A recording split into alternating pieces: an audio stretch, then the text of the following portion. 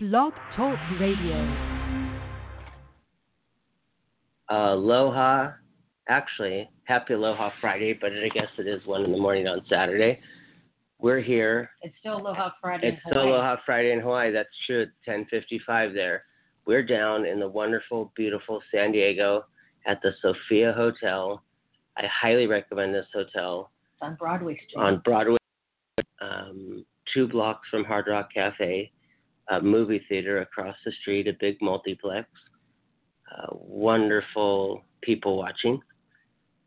So we're here to cover the 2016 San Diego Film Festival. And if you've been following this week, we were blessed with Jason Mitchell, who won the Rising Star Award.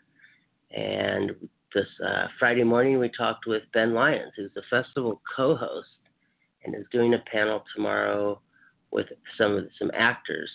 Apparently, they haven't even given him the list of actors, so it's not that we can't tell you. We're here to talk about a very important film that we randomly picked. Let me first introduce Carolyn and welcome her to the air. Aloha. Thanks for having me, Paul. It's always fun when we get to do this together, especially after I've been on an airplane for 24 hours. Hey, yeah, so she was on an airplane for 24 hours, so apparently she flew around the world twice.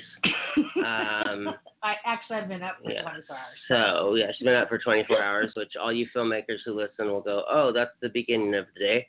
So we decided not to go through the program and decide what film we wanted to see. We decided to just say, hey, we'll get there, we'll go with the flow, whatever happens, happens. And we looked at the chart, and there was a movie called Seed, The Untold Story.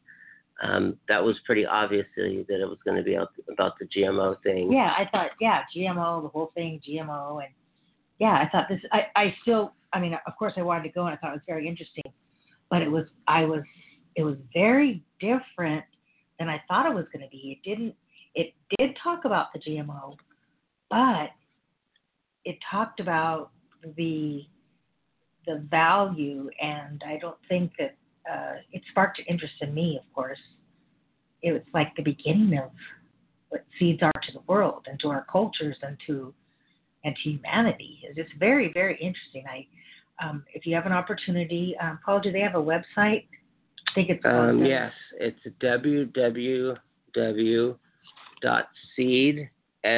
SEED, movie.com. Again, that's www.seedmovie.com. Directed and produced by Taggart Siegel and John Betts.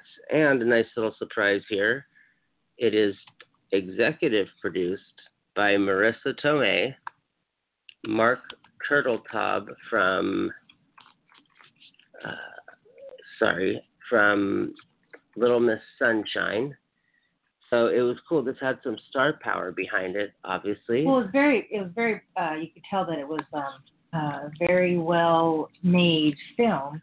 I don't mean to say it like that. It just means that you could tell there was a really strong support system behind it. Good editors, good photography, good, strong dialogue. I really, really liked it. The part that I really was an amazing surprise to me was there were some people that we knew in the movie, and we'll save that, but yeah. Yeah. So that was really a great surprise. I was like, what? I started hitting Paul, looks on the screen. So that was kind of cool. Yeah, so basically we had taken a break because we were there in between films, which is always like one of those Murphy's Law things. You always arrive at the festival either too early or too late for the film you want to see. But we had this great Sophia Hotel that we're staying at. Wonderful little, they seem small, like a New York apartment, but they work perfect. It's very, very European kind of boutique hotel. And like I said, close to the Hard Rock Cafe, close to the convention center.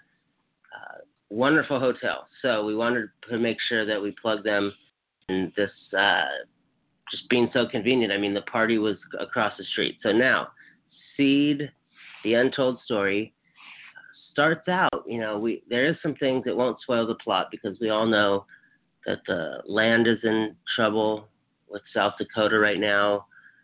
California is getting rid of concert venues for development. So we all know this issue. When you add in the land, then it attaches to culture.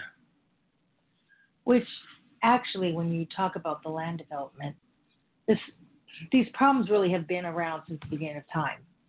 And I think they're getting enhanced because as the world gets more populated, then you have more people you need to feed and more people that want to make money off the way you need to feed people, and how it ties into war and politics and just cultural diversity, and how there really are indigenous people on this planet, that it's really a strong spiritual part of their life, and it should be.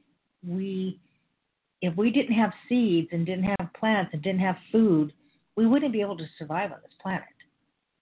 So it's an amazing film to show you how people feel about it, what people are doing about it. There's a very, very proactive group on the planet in several different spots, different locations, where they're actually, they kind of joke and call it their Fort Knox, but they're actually housing seeds, so that we don't lose these seeds. Because once we don't have the seeds in the purest form, that's it. They don't get to be recreated. Yes, that was a great character in the movie. We don't want to spoil it, but basically he would find seeds and he would keep them and let them wait for years so they created more. And it was actually kind of scary.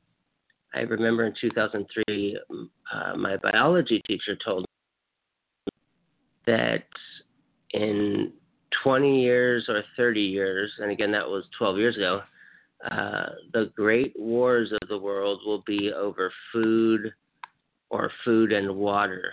And so that was really interesting when this thing was showing how if we don't have food, then we don't have people. And of course, GMOs causing, it has been causing handicap, or I know mental retardation is so PC. We're still on that line, but I'm just going to say there was a scene of someone who said their baby was born with lungs outside the body. Now, here's the kicker, and the reason why we have sent it to all of our Kauai and Hawaii friends is because the movie, as my mom said, started showing Kauai, and it was just a few shots like of Waimea.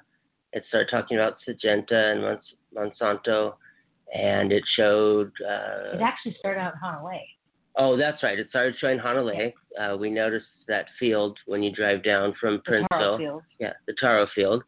And so that made it really weird because I've heard about all this for years because my friends are proactive with it and labeling. And well, we've actually seen the effect and lost some people due to disease, life-threatening diseases, seeing birth defects. As a result of this, once the sugarcane left, and then the new crop of choice, so to speak, was spraying these crops and all the science to modify the seeds. So it was a very complex movie.